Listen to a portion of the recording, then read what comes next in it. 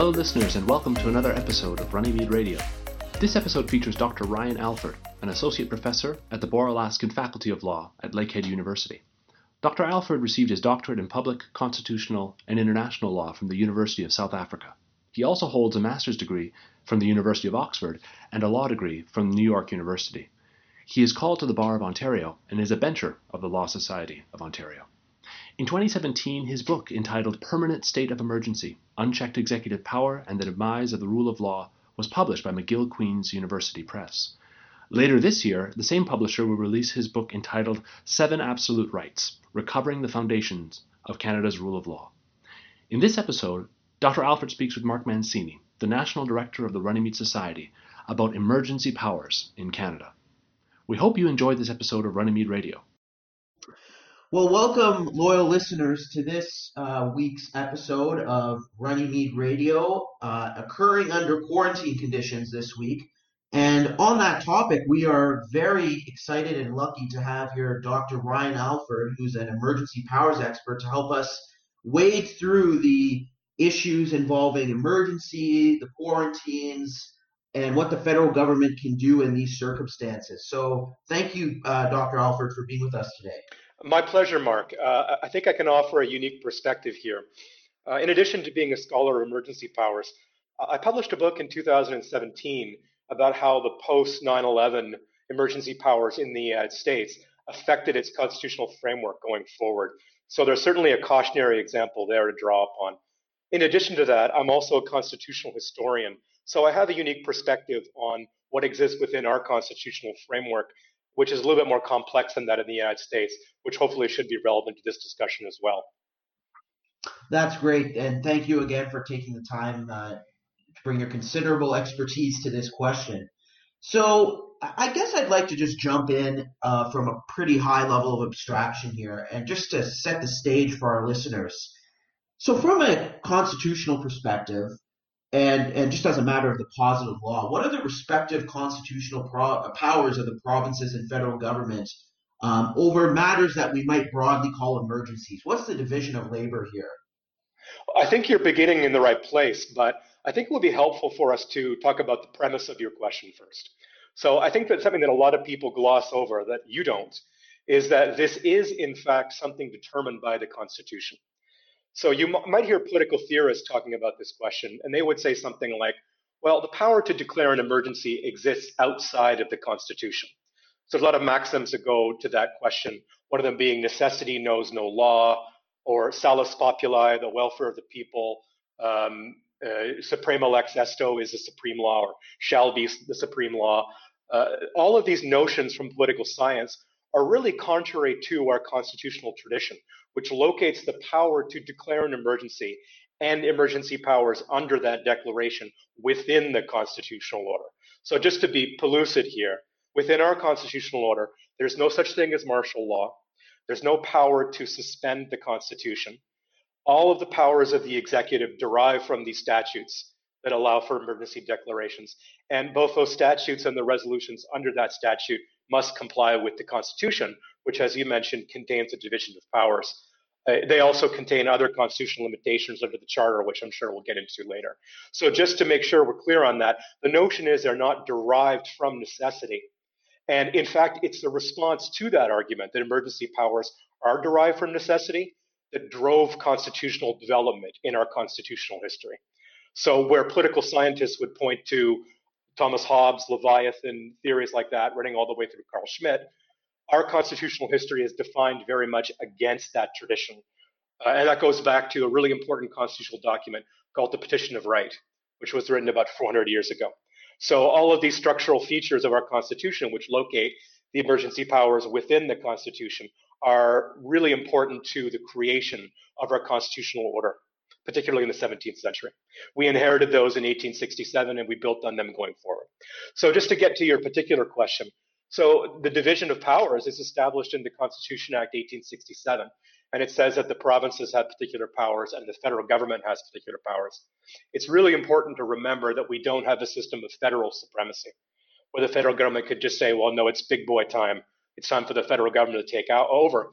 They have to respect that constitutional division of powers.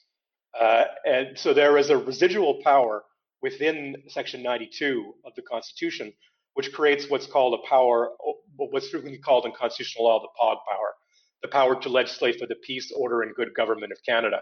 But that is expressly residual. And something that'll be important to our discussion is that's also premised upon provincial inability to handle the problem. So insofar as what we're dealing with here is a public welfare emergency, this is dealing with public health. The power for public health is primarily, under that division of powers, a provincial responsibility. So the federal government is going to have to overcome some hurdles to become involved.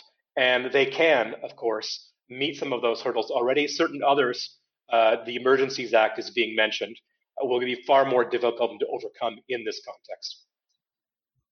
So that's very interesting. So you mentioned the Emergencies Act, and you mentioned that a lot of this is driven by statute. So what federal statutes bear on this question? We've heard a lot about, just throwing names out there, we've heard about the Quarantine Act, we've heard about the Emergencies Act, we've heard about other statutes. So which ones are most relevant, and perhaps what do they do? How do they bear on this question? Well, I think that there's quite a number of statutes that are relevant. Just to throw in one that you haven't mentioned thus far, there's the Aeronautics Act, and that's been invoked already. There was an interim order under the Aeronautics Act which said that even a Canadian citizen, if they're trying to get on a plane to repatriate themselves to Canada, if they have the symptoms of the COVID-19 virus, they're being told that they're inadmissible to those flights. And that's the subject of some controversial commentary already. I know the Canadian Civil Liberties Association is actively involved in analyzing the constitutionality of that interim order, and I have some thoughts which I've shared with them. I am quite concerned with that. But in addition to the Aeronautics Act, you have statutes such as the Quarantine Act, as you mentioned. The Quarantine Act is also quite relevant because it pertains particularly to people crossing the border. So when you saw people being put into quarantine at the Trenton Canadian Air Force Base for 14 days after returning from Wuhan on these repatriation flights, and also people coming off the Diamond Princess cruise liner, they were told as a condition of entering Canada that they would have to comply with this mandatory order, that they would be in seclusion for 14 days and subject to certain kinds of evaluation. Now, it's interesting, and this is going to be pertinent to our discussion of the Emergencies Act, that the federal government has not used all of its powers under the Quarantine Act as yet. So, for instance, people returning to Canada from the United States are still being told that the requirement to self-isolate is strongly recommended rather than mandatory. And that was the subject of some interesting comments from the Minister of Health yesterday, if I'm not wrong. So they have extensive powers under the Quarantine Act, but those only apply to people who are coming into Canada, both Canadian citizens and those who have been barred from Canada, namely non-citizens, pursuant to the Quarantine Act. Additional statutes are quite relevant. The National Defence Act is going to be relevant. The government does not need a declaration under the Emergencies Act to get the Canadian forces involved. So there are contingency plans, particularly there's a contingency plan called Operation Laser, which allows the Canadian military to provide aid to the civil authorities. That has yet to be invoked because there hasn't been a request from either the federal government or the provincial governments. So that's just in the background. Something else which is in the background is the Defense Production Act, should that be necessary, which would allow the government to do certain things with respect to supply chains, with respect to requisitions. And there's a particularly important act with respect to the Emergencies Act, which hasn't gotten a lot of discussion. It's the Federal Emergencies Management Act. So the interesting thing about the Federal Emergencies Management Act is that it allows the federal government to channel resources to the provincial governments when they need assistance. So if we have to engage in this calculus under the Emergencies Act, which we'll discuss later, about provincial inability, one of the relevant questions is, well, what has the federal government been doing under the Emergencies Management Act to shovel resources and everything requested by the provincial authorities to the relevant provincial responders? And so far, we haven't seen very much of that. And lastly, I would say, in addition to the Emergencies Act, something which is really relevant, which is lurking in the background, is the Canadian Bill of Rights. And the Canadian Bill of Rights is just a statute, but it has a certain quasi-constitutional force in that it has to be abrogated from explicitly by federal legislation. And I think that that may be in the background as one of the reasons why the federal government is reticent to invoke the Emergencies Act. Very interesting. So you mentioned a bit about air travel, but I'd like to kind of probe the consequences of the federal government, say, declaring an emergency under the Emergencies Act. So what powers would a declaration of that sort release? So like I said, you focused on air travel, but there's been much discussion about mandating that people stay home. Is that something that could happen under the Emergencies Act, or are there other statutes that will play into that calculus? It's a fascinating question. I think that when you take a look at the text of the Federal Emergencies Act, leaving aside the conditions for properly invoking it, it is actually quite narrowly tailored in what it allows the government to do. One of the reasons why is because it requires the federal government to declare the reason for the emergency. And then that creates, based on the nature of that declaration, a certain set of pertinent powers. So in this kind of an emergency, it would be what's called a public welfare emergency. So the powers under a public welfare emergency are defined in Section 8 of the Emergencies Act. And you look at that, it's narrowly tailored. You see that there are particular powers specified there. Now, if you look for one that would allow a shelter in place order in particular, that's hard to find. So what we see here is the regulation or prohibition of travel to, from, or within any specified area when necessary for the protection of the health or safety of individuals. It would actually be difficult to make an argument that you can construe that such that the specified area is every individual citizen's home. So whereas you can say this is the quarantine area, you can shut down businesses, you can do things of that nature, it might be difficult for them to say, here's the basis for a shelter in place order. So I have a question as to whether in Section 8 you could locate a power of the federal government to issue an order in council that would create a shelter in place order. Now, an interesting thing about the Emergencies Act, and the reason why it has this form, is because it was a replacement for the War Measures Act. And because the War Measures Act was so problematic, and the reason why we have a Federal Emergencies Act is because of concerns with the overbreadth of the War Measures Act. Essentially, the War Measures Act had something that very much along the lines of the Henry VIII clause, where it said ordering councils could do anything the Parliament could do. Now, rather than that, we have these specified categories of emergencies, and you do not have within these categories anything like a basket clause or catch-all clause. So within Section 8, you do not see anything like you would find in the provincial legislation along the lines of anything else which is necessary and proper to the management of the emergency. So the onus would be on the federal government in the resolution to locate some sort of analogous power specified in one of the 6 subsections of Section 8 of the Emergencies Act. And frankly, I would be quite skeptical as to whether or not that's possible. I have my doubts as to whether or not that would be possible. So I'm not sure where the federal power for a shelter-in-place order would come from. And I think that that's an important message to send. People are thinking that the Emergencies Act is just essentially the emergency brake, something that is more powerful than any other statutory context. And that's simply not the case because of the power of the Emergencies Act and because it was tailored in response to the abuses of the War Measures Act, which of course included the internment of Japanese Canadians until 1950. Right. The next question I kind of wanted to focus on, you touched on a bit, and you mentioned that the Emergencies Act is more narrowly tailored than the War Measures Act. But what are some of the other limits to the federal government's powers under the tranche of emergency legislation? Like, is there an opportunity for judicial review? Does Parliament have oversight? Can you kind of elucidate those limits for our listeners? Right. Let me start with Parliament. So there's much more parliamentary control than there was under the War Measures Act. So when the Ordering Council invoking the War Measures Act, that's say by the Cabinet can invoke the Emergencies Act the same way it could invoke the War Measures Act, issue a declaration of emergency. But right away, that triggers a requirement that Parliament reconvene to assess whether or not that declaration was properly made. So that's important. Although, given the requirements of quorum, it's possible that what would happen is that there will be a carefully chosen set of MPs and senators, 20 MPs and 10 senators, that would go to Ottawa, essentially just to rubber stamp the declaration. But there are more important parliamentary checks in the Emergencies Act than that. First of all, it's explicitly temporary. So the suspension that exists under the Declaration of National Emergency exists for 90 days. And any extension also requires parliamentary reauthorization. And then, of course, the initial declaration only makes emergency resolutions possible. It only allows for further orders in council that comply with the specified powers under the type of emergency that's been declared.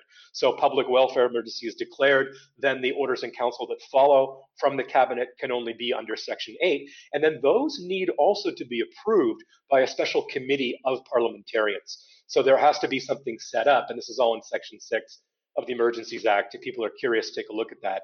There are parliamentary committees that then have to decide whether or not those resolutions should be amended or whether or not they should in fact be abrogated. And then they then have to report back to Parliament within a specified time, which is 60 days, about their decision to allow those resolutions to go into force. And so there's much more significant parliamentary control. Of course, it depends on the good faith of the parties that govern Parliament and the public mood that governs how parliamentary review will be seen.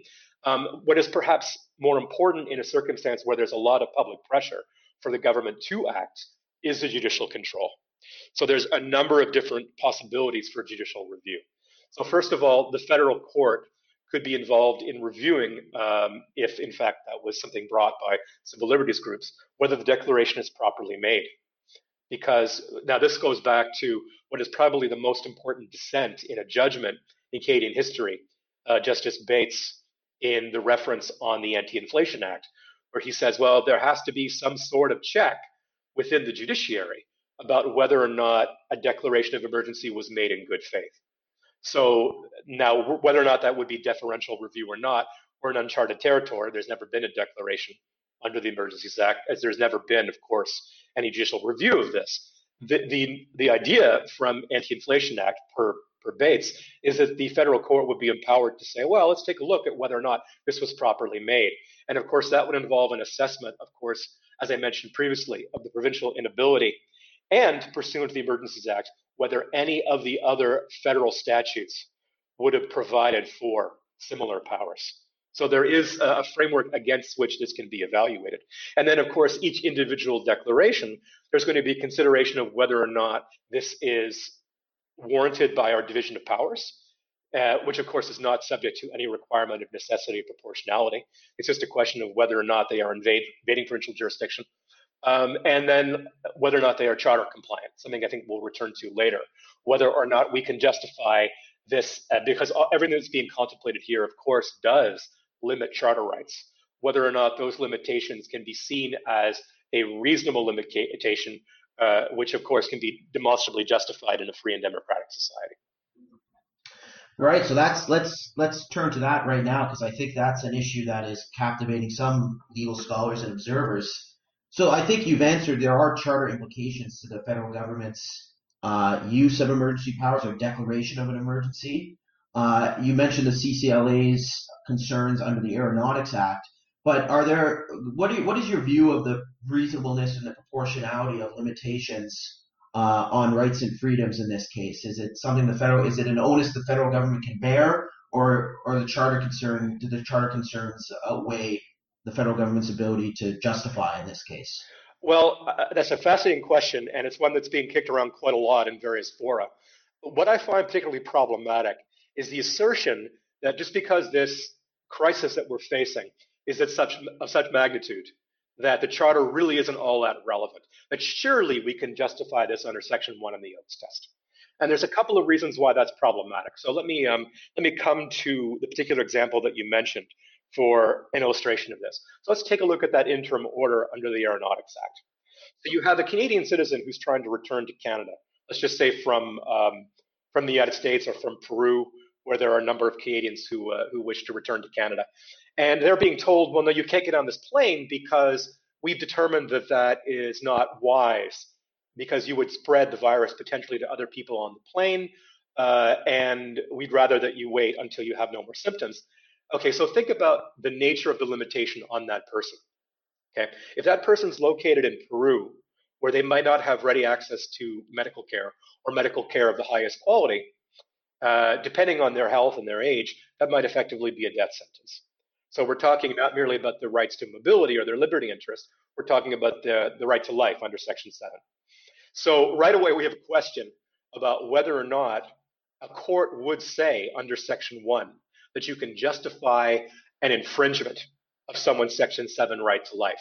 Because again, remember, there has never been a decision of the Supreme Court that has said that Section 1 can be used to justify, right, the limitation of a Section 7 right. Although there is some interesting obiter in cases like Carter, but much more where you see Section 7 being mobilized as something much more akin to a positive right than a negative right, which of course is why I found the extension of the Section 7 right in Carter so problematic. But again, just before we move on to those more recondite issues, I would also mention that it's not just the charter which is relevant here. Something that I pointed out to the CCLA, and I'll be following on this this afternoon. Take a look at Section 2A of the Canadian Bill of Rights, right? So the Canadian Bill of Rights says no federal law may authorize or affect the arbitrary detention, imprisonment, or exile of any person. Now think about the requirement, why this was put into force in 1960. We saw the way that the War Measures Act had been abused in the course of Second World War, the First World War.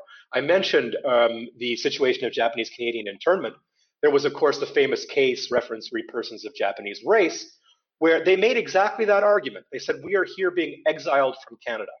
British subjects who lived in Canada, British subjects of Japanese origin who had been born in Canada, were subject under one of the orders issued under the War Measures Act to being sent to Japan. They were going to be forcibly exiled to Japan, right?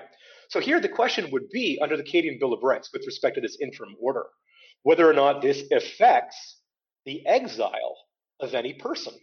And exile being defined as casting someone out of Canada. And of course, it doesn't just say authorize, it says authorize or affect. So here I would argue that this is affecting the exile of the Canadian citizen. So just as an example, what it tells you is there are more sources that we need to look at than just the charter. But then, of course, the primary one is going to be the charter. Now, if we take a less extreme example than the right to life, where it does seem as if Section 1 would probably be applicable, at least as a potential argument for the federal government. Well, people have said, well, the courts are inclined to be deferential in these circumstances. Well, there's two issues there. I don't think that a court is necessarily just going to ignore the requirement of minimal impairment. So for those people who are not familiar with the structure of Section 1, it has to be authorized by law, prescribed by law.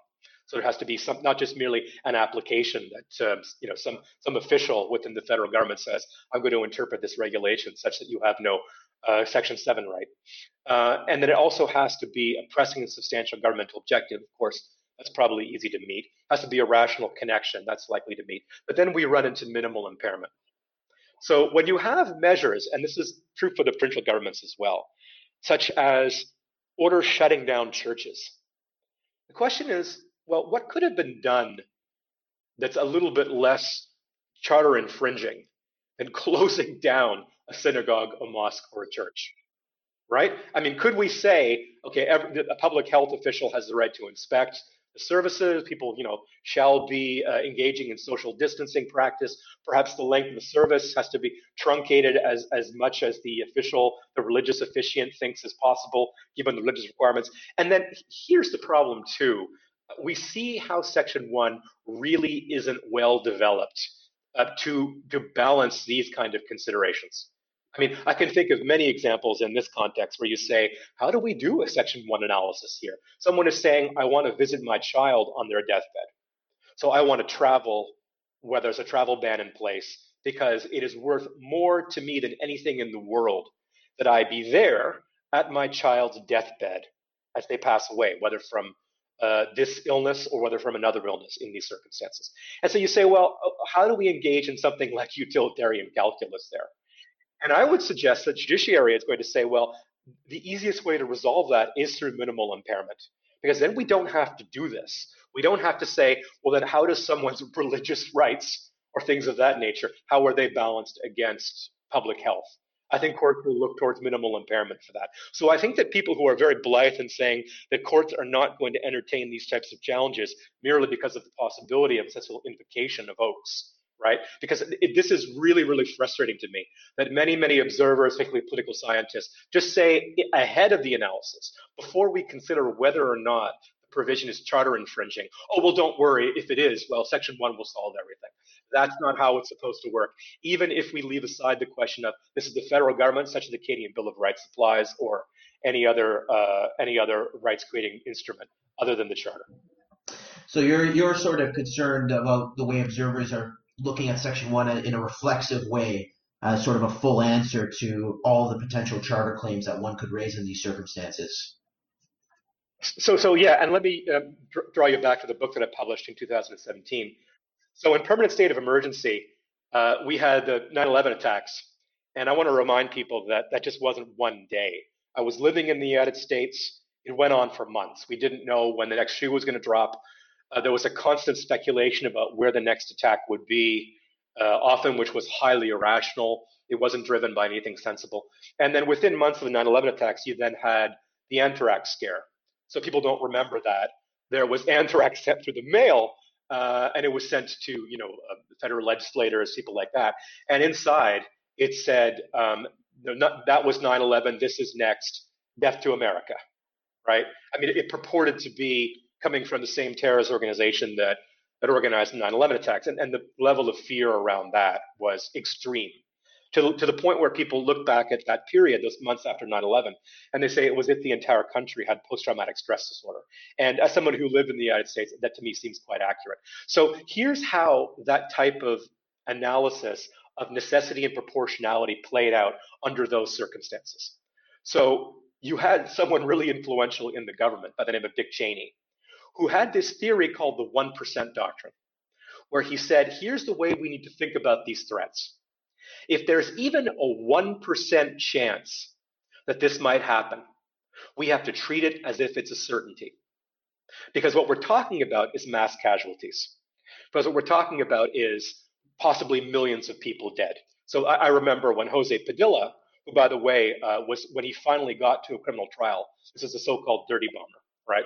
When he finally got to a criminal trial, we said, no, he was not involved in anything of that nature, right? He was convicted essentially for affiliating himself with Al-Qaeda, but he was not in any way involved in a dirty bomb plot, right? So they said, well, that could be hundreds of thousands of casualties, right? So what we need to do is we need to arrest this person, we need to deny him habeas corpus, and then we have to put him in a military brig, and then we have to essentially torture this person, all right? Which is what they did. They did all of these things, contrary to certain absolute or non-derogable rights, both in international law and U.S. domestic law. Why? Because we have to treat this as if this is certain, because of the nature of mass casualties. Now, it's really problematic that people let that kind of analysis run wild, where they say, we feel as if this is going to be so severe, what could possibly be balanced against it? You put any kind of civil liberty on this. Now go back and take a look at 1941, right? When we're talking about the war effort, our brave boys overseas, what have you, people would have said the exact same sort of thing about Japanese internment. And that turned out to be the biggest blot on Canada's legal escutcheon in its history, is the way that we treated Japanese Canadians from 1941 to 1950 on the basis of exactly that kind of utilitarian logic. So we got a real problem with people applying that in that fashion to say, well, look at what would happen if we didn't do this. That's really not the way that we should be doing this. And we really do have to look at, well, if we somehow tailor this a little bit more narrowly, how much of this would we get? And that's why I'm suggesting that there'll be hopefully some judicial appetite for requiring the government to make a strong showing on minimal impairment, as of course the Oakes test requires. The onus is on the government to make that showing. Everyone is arguing now as if it's the people who are saying our rights are going to be infringed who need to say, here's why my rights trump the right to life of hundreds of thousands of people. That's not the onus. The onus is on the government to say, here is why nothing less than this can achieve this. But I got to tell you, in an environment like this, very much like the environment after 9/11, you see the government under severe pressure to merely do something. And you have this kind of syllogism, something needs to be done. This is something, therefore this needs to be done. And that shouldn't cut any ice with us. It shouldn't cut any ice with our legislators, and it certainly shouldn't be found convincing by our judiciary. I think that's an important warning that the onus in the Oakes test is on the government, and it should be a warning that we shouldn't require. But yes, I think it's something that's very apt right now, to be sure. So we've talked about the federal government context. I'd like to just, before we close, bring us to the provinces, because as you mentioned, the provinces have, in their health jurisdiction, have a lot to do with this question. So what kind of powers do the provinces have over emergencies? And what sort of provincial measures have been announced to date that are, that fulfill these powers? That's a great question, Mark. I think it's the right question, too, because it turns out the provinces actually have more power than the federal government. So that's going to be relevant to this decision to evoke the Emergencies Act, which we have to be really worried about as a precedent, believe me. And that's my considered view after watching the powers of the American government after 9/11 just metastasize and become permanent. Again, the title of that book is Permanent State of Emergency. So the provincial governments have far more power. So to take a look at Ontario just as an example, the relevant statutory framework for public welfare emergency exists within the Emergency Management and Civil Protection Act, which is Ontario legislation. So in section 702, you see the power to declare an emergency related to public health, public welfare. And unlike the Emergencies Act, it does contain a catch-all clause. So if you're looking for a statutory power to invoke a shelter-in-place order, it would certainly come from a provincial government and not from the federal government. So I find that, by the way, really encouraging. And the reason why that's the case is I think that the situations among the provinces may well differ. When I hear people saying, well, what we need is uniform rules here, what I want to tell them is, well, consider the principle of subsidiarity. The notion is, I mean, you have far more connection to your municipal government, who, by the way, probably has the power to declare an emergency under these provincial acts. Certainly in Ontario, municipalities have a power to declare a municipal emergency and put in more coercive measures if necessary than both the province or the federal government. You also have more of a connection to your provincial government. Now, if they're responding to the particularities within the province, I'm speaking to you today from Thunder Bay, where there has been not one single confirmed case of COVID-19 in the municipality. And there has been considerable testing, right? So there's a reason why we have regional public health authorities with powers.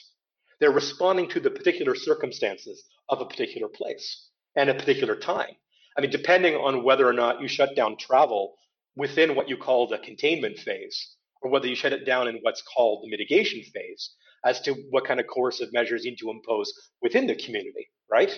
So the principle of subsidiarity would say it's better that the decision makers be the people who are closest on the ground to the people that they're regulating.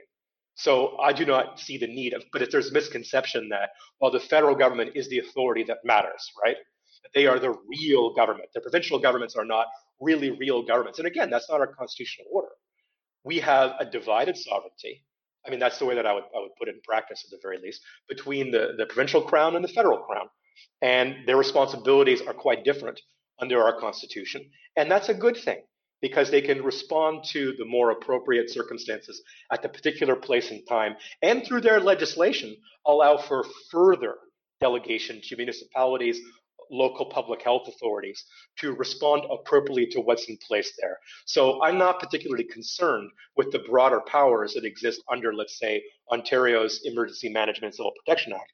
Of course, I do think that the charter analysis is relevant. There is precatory language in that statute that says, of course, this has to be charter compliant.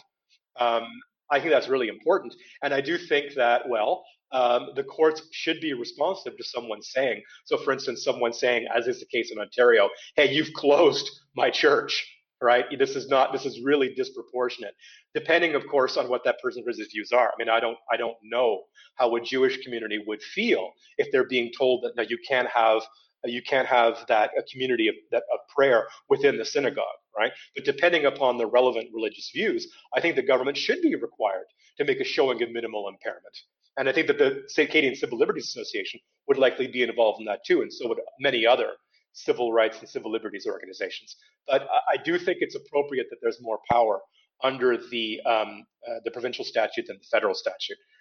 So I'm really concerned with this political football where you see the pressure being put on the federal government, even when there really hasn't been anything akin to the necessary showing. And again, this is under both the Constitution and the Emergencies Act, that number one, the provinces are beyond their capacity or beyond their authority. And number two, that no other federal law is providing the government with the authority to do what it can do, particularly when we do not see very much under the Quarantine Act to date or under the Emergency Management Act to give those resources to the federal governments, or with respect to the mobilization of the military pursuant to the National Defense Act and Operation Laser.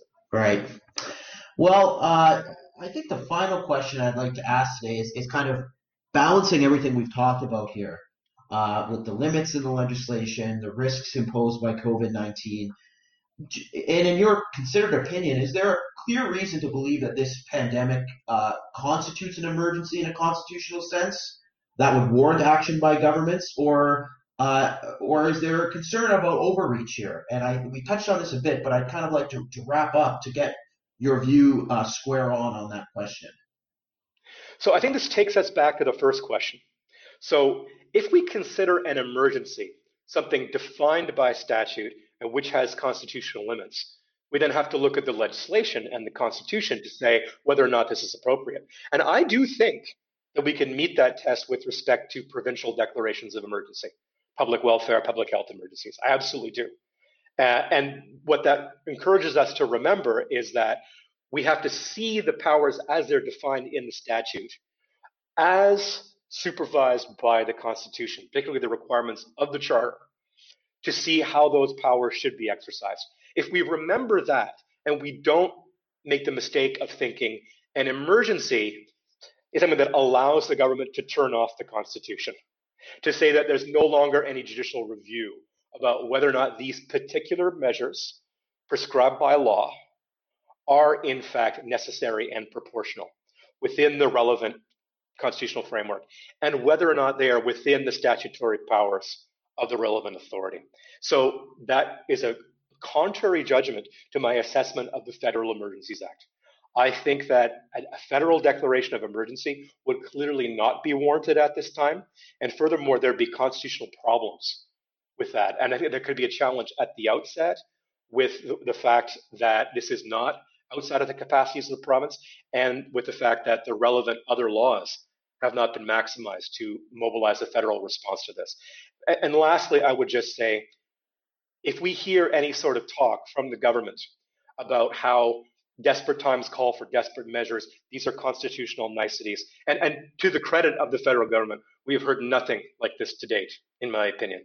We would have to respond very forcefully and say, no, the fact that we have a constitution is a response to the fact that similar arguments of that type were made by governments. Our system of constitutional governance, the kind of constitutional monarchy that we have, right, with responsible government, all of those things, as it was created in what's called the constitutional settlement of the Glorious Revolution, was a direct response to this argument as it was made in the 17th century, that there is an extraordinary prerogative to protect the people which exists outside of law, that no one can question it, certainly not the judiciary.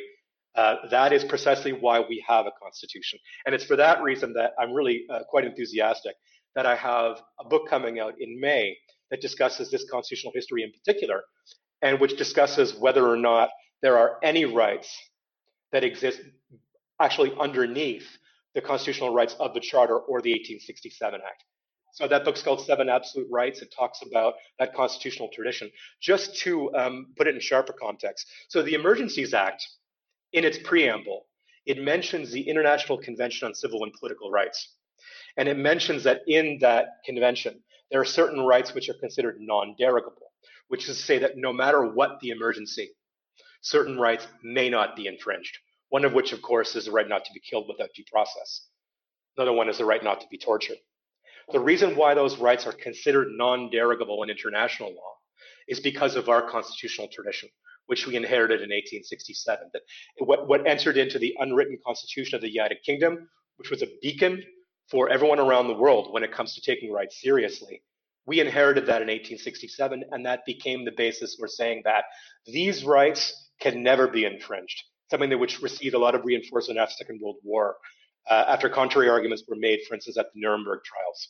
So I'd like to encourage people, if they have an interest in that constitutional history, if this emergency is still ongoing in May, which I think it very well may, no pun intended, it is available to order potentially through Amazon. I just found out that Indigo was closed down nationally. But you do want to take a look at that or pre-order it through Amazon.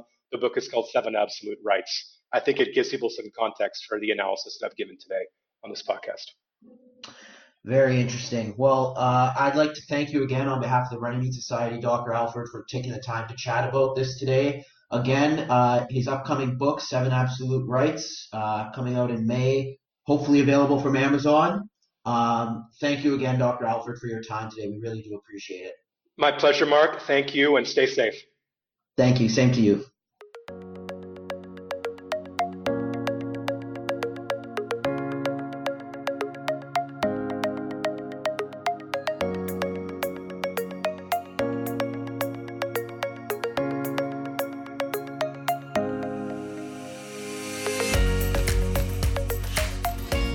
Thank you for listening to Runnymede Radio.